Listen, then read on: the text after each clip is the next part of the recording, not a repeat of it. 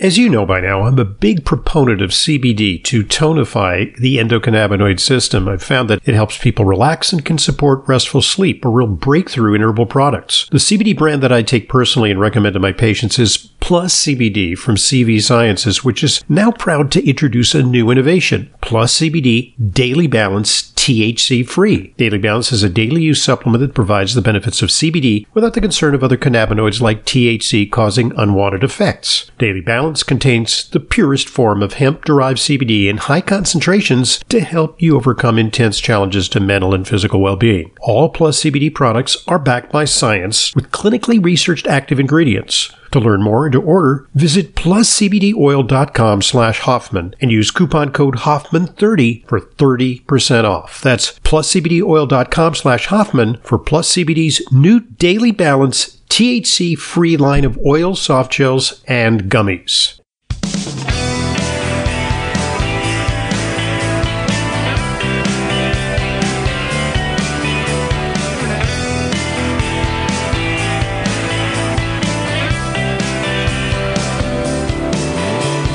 Welcome to today's Intelligent Medicine Podcast. I'm your host, Dr. Ronald Hoffman. It's our weekly opportunity to field questions that come from you, our audience. I'm here today with Leyla Mutin, who's our nutritionist in residence. You know how it works. You pose the question. We try to tackle it. And two heads are better than one, I always say. So the radio program at AOL.com is the place to send questions. And we do have a few questions in the mailbag because a little bit of a holiday hiatus. And now we're back to work with a vengeance. So, yeah. How you doing? Okay. How are you, Dr. Hoffman? Good. So, this has been kind of a tumultuous week, with the recitation of 9/11. Particularly moving ceremony this year because it's been 20 years and sort of highlighted with the end of the war in Afghanistan. I think for we New Yorkers especially, it's an emotional time. It really is. It is. I can remember where I was 9/11. Mm-hmm. Yeah. The first thing, I walked out of my apartment in the morning on my way to school to my nutrition classes, and there was a stream of smoke. And the first thing I said to myself was, what idiot is burning their garbage? Yeah. And that was the first thing I said to myself. That happens from time to time because sometimes there's like a belch of smoke from an apartment building where they don't have proper air remediation measures. And then when I got up to the subway platform, because I'm on the 7 train in Queens, and I could see the first tower burning. And, similar, and I was in New York too, and I saw it all. But, there have been so many recitations of what people saw and experienced, and I'm not going to go into what I experienced that day. But it was a terrible time. It's so many years ago, and yet it seems in some ways just like today. Mm-hmm. We have, before we get to questions, we want to answer your questions directly. We had a question a few weeks ago. Do you recall that question was about? Yes, it was about the use of Xlear nasal spray. Mm-hmm. And you had done a podcast, I believe, with the CEO of Xlear nasal spray, and that they were seeking FDA approval. Right. For prevention or treatment against COVID. Somebody asked, so what became of that? What became of that, And my answer was, I don't think much became of that because knowing the way that FDA works, they're not interested in things that are sort of low-tech therapies or repurposed drugs, like hydroxychloroquine and ivermectin. Yeah. And I'm not saying that those are panaceas, but, there's been sort of a visceral reaction to anything but the most high-tech pharmaceutical innovations. So this is simple. It's a nasal spray. So, right after I said that, I came across this article right around Labor Day in Newsweek. Now, Newsweek used to be a big thing. Yeah, not so anymore. But now it's kind of like, it's like... Exactly. But it's under the banner of Newsweek. Nasal spray company pushes CDC FDA to accept its claims to help treat COVID. And they say, how can nasal sprays help combat COVID-19? The virus and its variants infect patients primarily by adhering to the nasal membrane as the original source of infection, explains Nathan Jones, Chief Executive Officer of Xlear, the Utah-based maker of nasal sprays, as well as an array of dental care products.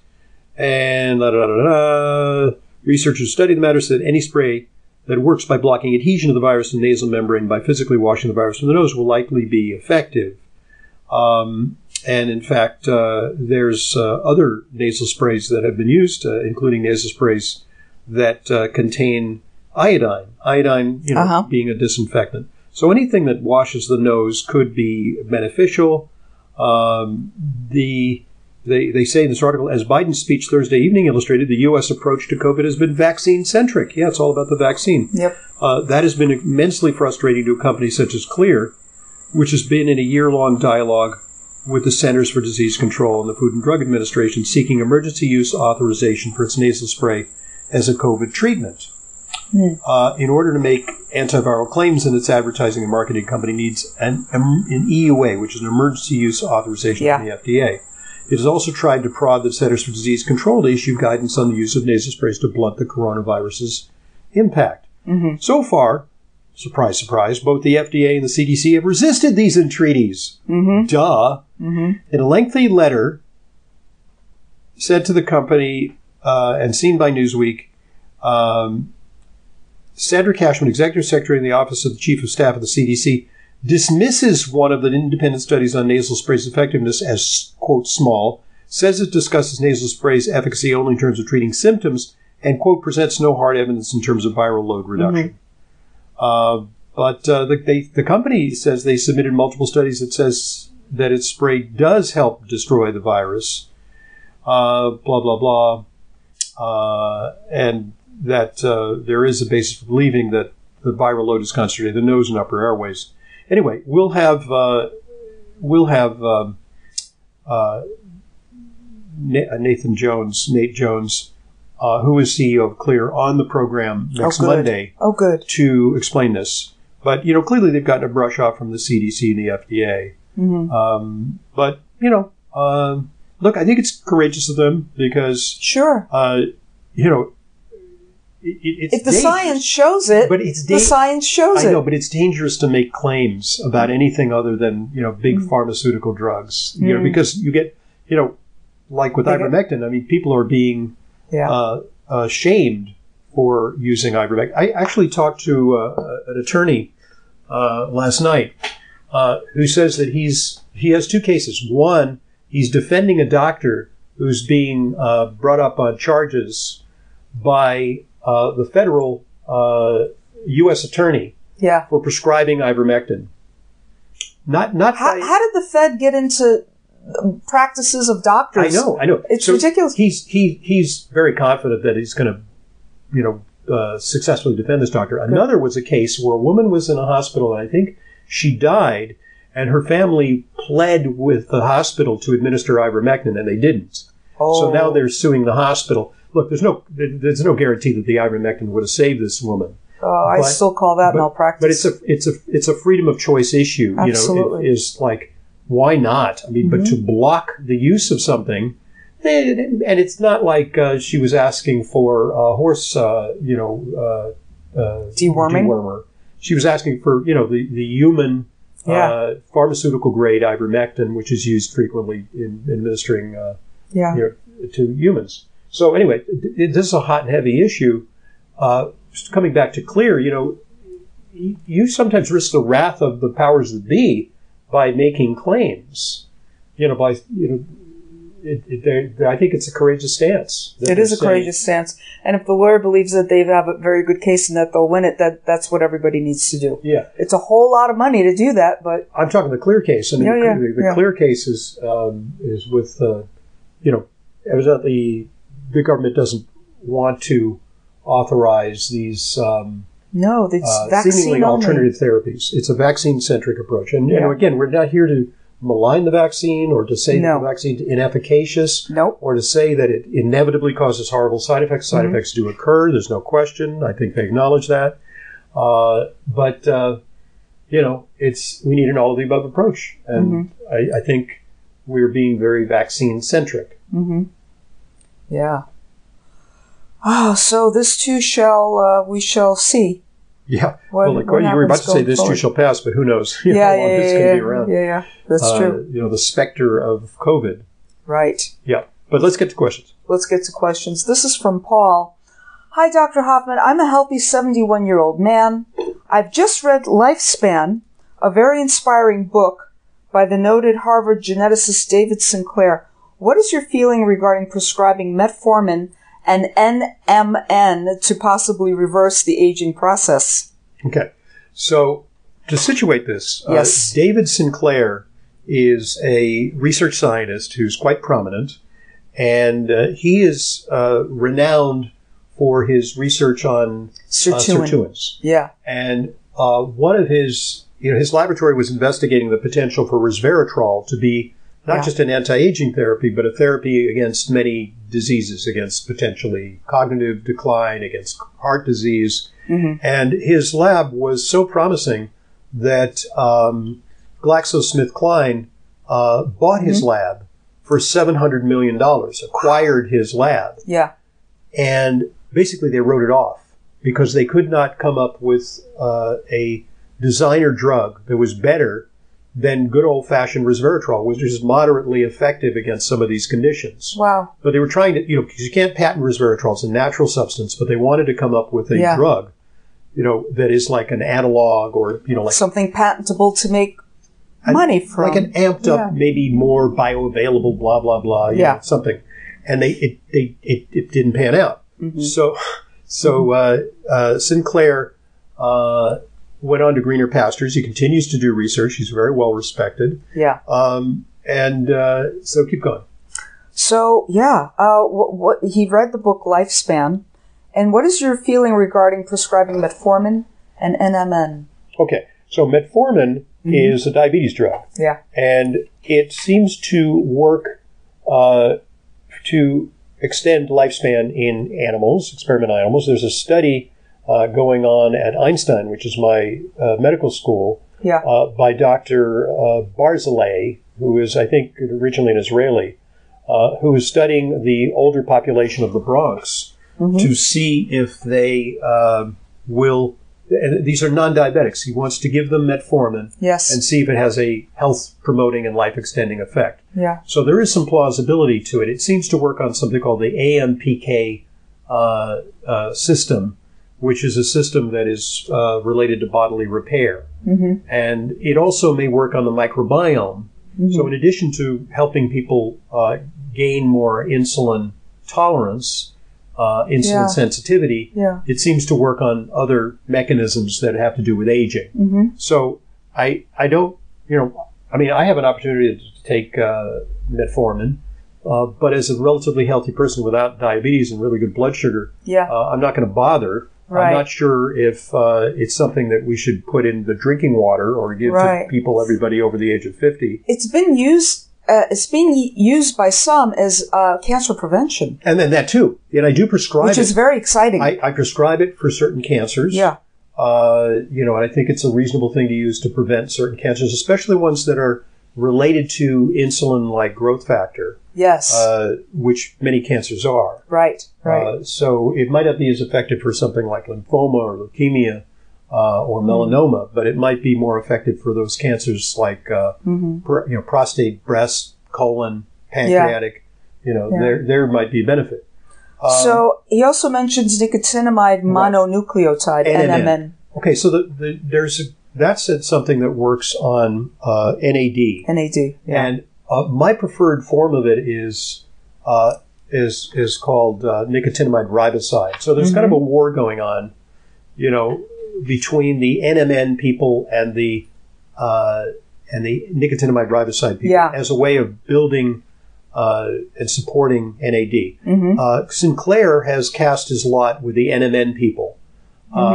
Okay, that's fine. But that doesn't convince me to jump to the NMN people. Right. The research on NMN is a little less robust than the research on nicotinamide riboside. Yeah. I think there's more mature literature, not mature literature like, a girly magazine, but like it's been going on for longer. It's mature audiences only. No, that's not. I mean that longer research on yes. that. And I believe the differences between them, and this is a nice analogy I read online, the difference between nicotinamide riboside and NMN nicotinamide mononucleotide is that with the mononucleotide, it still needs to be assembled within the cell. Okay. Meaning you have to take your bed and the frame apart before you could move it into the room, and then you have to reassemble it. Okay. That's like that. Yeah, yeah. Which is an added phase or an added thing that needs to happen within the cell, which is... Right, and one step even further removed is you want to go real cheapo, just take some niacinamide, which is vitamin B3, very inexpensive. But then you got a lot of steps. You got to move it through a lot of rooms to get it. Right. Dismantle, reassemble, this is what we reassemble. Term, bioavailability. Yeah. But yeah, so I have a lot of respect for David Sinclair. Yeah. Sometimes there are commercial factors that are involved. He may be compensated as a board member or as the scientific director of NMN. Yeah. And therefore he has a little bit of a, shall we say, skin in the game to promote that product, which is an over-the-counter product. Yeah. Yeah. And, it's kind of like, the difference between DIM and indole-3-carbinol. Yes. Some people are proponents of diindolylmethane, and some people say indole-3-carbinol. These are sources of beneficial substances from cabbage family vegetables that may have a hormone protective effect. Right. Some may say it's 6 of one or half dozen of the other kind of thing. Right. Almost. And some products, they combine both. Yeah. We'll hedge our bets. Right. Gotcha. So, you got it, Dr. Hoffman. That's great. What we're talking about is there was an annoying fly in the room. Do you remember when, this is the most impressive thing about President Obama that I ever saw, is during a press conference, there was a fly circulating around, and he just grabbed it. Oh, really? He had like amazing reflexes. Wow. Yeah. I remember a fly on Mike Pence's head. Oh, that too. During a debate, I think it was. His reflexes were slow. Oh, my gosh. Yeah. Let's not get into politics here. No. So in a similar vein, we have another question from Brian, who's talking about NAD, that NAD supplementation reduces neuroinflammation and cell senescence in a transgenic mouse model of Alzheimer's disease. Mm-hmm. So Brian's saying this brand new study sounds promising. Right. I'm wondering if other studies have made similar discoveries. I'm interested because of the history. This was nicotinamide riboside? This is NAD supplementation. But did they specify which form? No, just NAD. Oh. Supplementation. I'd have to look at the study to see what they're using. Yeah. But, here, part of the problem is on Twitter, there's a website, not a website, there's a Twitter handle entitled In Mice Only. And it enumerates all the studies in which we're curing spinal cord injuries, we're making mice who have, paralysis or walking again. Mice with Alzheimer's disease are like, behaving like young mice. Mice that are like aged and decrepit are like jumping around like in the movie Cocoon. Yes. I remember that movie. Yeah. Oh my goodness. And the point being is that we have made a lot of advances, seemingly, in treating mice who are genetically very similar, but not identical to humans. And then we have to take the next step. Can we extrapolate that to humans? Exactly. Now, I think that's promising. Yeah. And I really do believe that supporting NAD is going to be part of what's going to help Alzheimer's disease. Well, Brian is interested because of the history of Alzheimer's in my family, he says. I just turned 70 and I fast 2 days a week, plus I take Propax and niacin 500 milligrams daily. Okay. Niacin is a B3, so... Yeah. That's helpful.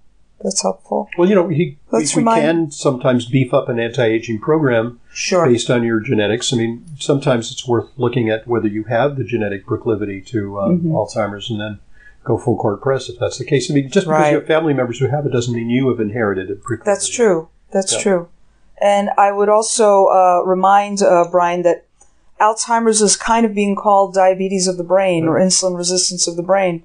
It would be helpful if you read Dr. David Perlmutter's book, Grain Brain, to start. That could be Or Dr. Bredesen's book. Or Dr. Dale Bredesen's book. Yeah. Absolutely. Yeah. Absolutely. What's next? Oh, we've got a question about the COVID vaccine. This is from Michael. No. That's the first time. Yeah, that's the first time, right? Greetings. I hope you and your loved ones are well. My industry is now requiring workers to be vaccinated. I respect Dr. Hoffman's opinion and wondered if he thinks they are safe. Is one safer than the others? Well, as I so often say, answering that question is a little like trying to handicap the Kentucky Derby after the first furlong. The horses that are in the lead may end up dropping into the backfield, after the first turn. Yeah. And so right now, it appears that all the vaccines have certain side effects, and they differ. With the AstraZeneca, you get more blood clots, but you can't get blood clots with the other ones. Yeah. You can get myocarditis with Pfizer and probably Moderna. You can get, I've seen some of the side effects in our patients. Yes. And I'm not, imagining that, side effects we've can seen occur. it firsthand. But on the other hand, the vast majority of people say they're fine. Yeah. I will point out that, you saw our newsletter this week, which is going out today or tomorrow, and because we proofread it together. Yes. And I did find a very interesting article which talks about this phenomenon where some people say, I didn't feel anything when I took the vaccine. Maybe I got a dud, or maybe my immune system isn't good. I mean, I should have had some reaction. Yeah. And other people say, oh man, I was knocked out. Oh, that's good because you had a really strong reaction. Boy, you're going to have a long-lasting immunity. Yeah. Well, they tested that out. Relatively small study, a couple hundred subjects. And they found that, not surprisingly, the older you were, the less side effects you had. Because people have immunosenescence. Their immunity wanes as they age. Yeah. Women had more side effects. But women tend to be smaller, and it's a one-size-fits-all vaccine. Oh, that's right. So you're like... Whether you're 130 or 180 pounds, you're getting the same dose. 350 pounds, you get the same. Yeah. It's the same. That's why a little concerned if you administer the same vaccine to a little itsy-bitsy kid, maybe not so good. But that being the case, more women have side effects. But what they found is there was no correlation between side effects and the presence of antibodies a month later. Now, admittedly, that's a short-term study. Then maybe the antibodies wane faster in people who didn't have a reaction. You can't really, also it does not talk about events. And what we need to do is long-term studies that correlate people's experience with the vaccine to whether they get a breakthrough infection. And that involves like following, 8, 12, 18 months later. So we don't know which vaccine is best or least harmful. It appears J&J is a little less effective, but now they're talking about J&J really should have been a 2-shot vaccine. And J&J has submitted data saying that once you get a second J&J, you get really good immune protection. So the same dose all over again as a second shot? Yeah, I guess. Wow. But, they're playing around with doses, and the Moderna is a little stronger than the Pfizer.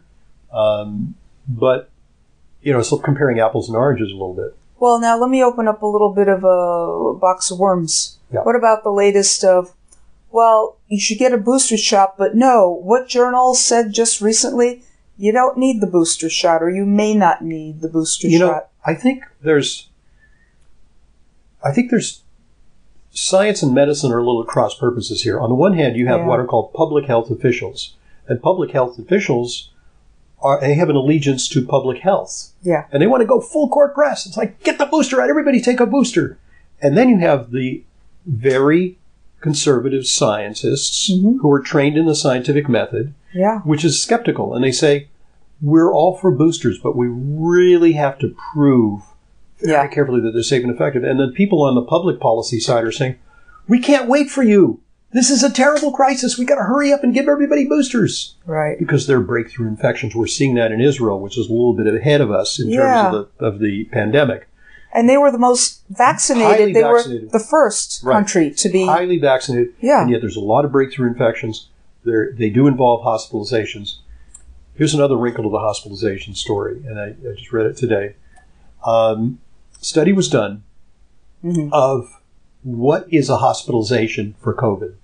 So they talk about there's lots of hospitalizations for COVID. The hospitals are crowded with COVID cases. Well, many of them really are very sick. Some die. Sure. But what they've discovered is that as the pandemic matures, more people are being hospitalized with less severe COVID infections. Yeah. In addition, and we've known this for a while, is that they will diagnose you as having COVID when you arrive at the hospital with a multiplicity of things. Yes. If you test positive for COVID. Yes. Maybe COVID is incidental to why you ended up in the hospital. And everybody who's winding up in a hospital is being tested for COVID. Right. No matter what you're, exactly. even if from a motorcycle accident, yes. you're still being tested for COVID. So then they're considered COVID. Yeah. But, like a scenario might be somebody with congestive heart failure, a bout of congestive heart failure. Oh, and they test positive for COVID. Well, is it their 29th admission for congestive heart failure? And they just happen to have COVID now? Or did COVID precipitate the congestive heart failure? It's not clear. Yeah. So what they're saying is there's a little bit of a, shall we say, grade inflation in terms of the statistics. Okay. That we are seeing, they're saying that about a third of the hospitalizations are mild, that may not have been really, you didn't need to be hospitalized. But in an abundance of caution, they put you in the hospital and treated you. And a lot of these people didn't require anything but a little nasal oxygen, and then they sent them home. Wow. But, also there's a reimbursement incentive. If you're diagnosed as having COVID, it's good for the hospitals. They can code it as a COVID admission. Yes. And they get more money. I just saw a flyer from Democratic Party something, AOC, was saying if you can get on the death certificate that it was a COVID-related death, you get some kind of a payout of it's like a $9,000. It's like a 9/11 thing. Yeah. It's like sign up for. Yeah. Wow. Yeah, and I'm getting messages on my phone from disaster relief services from FEMA saying, "Did the flood impact you? Do you need to apply for?" No, I just had to remove a little linoleum. But wait a minute. Yeah, but wait a minute. Maybe I can apply for Did you keep those receipts? We didn't have a disaster. Did you keep the receipts from... We didn't buy new linoleum yet. Okay. Oh, my goodness. Get some really nice linoleum. Sure. I'll get some porcelain tile. Yeah. Yeah. And I'll get some guys to do it rather than my husband doing it. Entertainment center, flat screen TV. Oh, totally. I mean, Oh, absolutely. That's going to be the great room. It is the great room. Yeah. It's a great room. It's a great room. Let's not go there. Okay. Pardon our sardonic view of the politics at large. I'm Dr. Ronald Hoffman, today with Leyla Mutin. It's our weekly Q&A with Leyla. And we'll be right back with more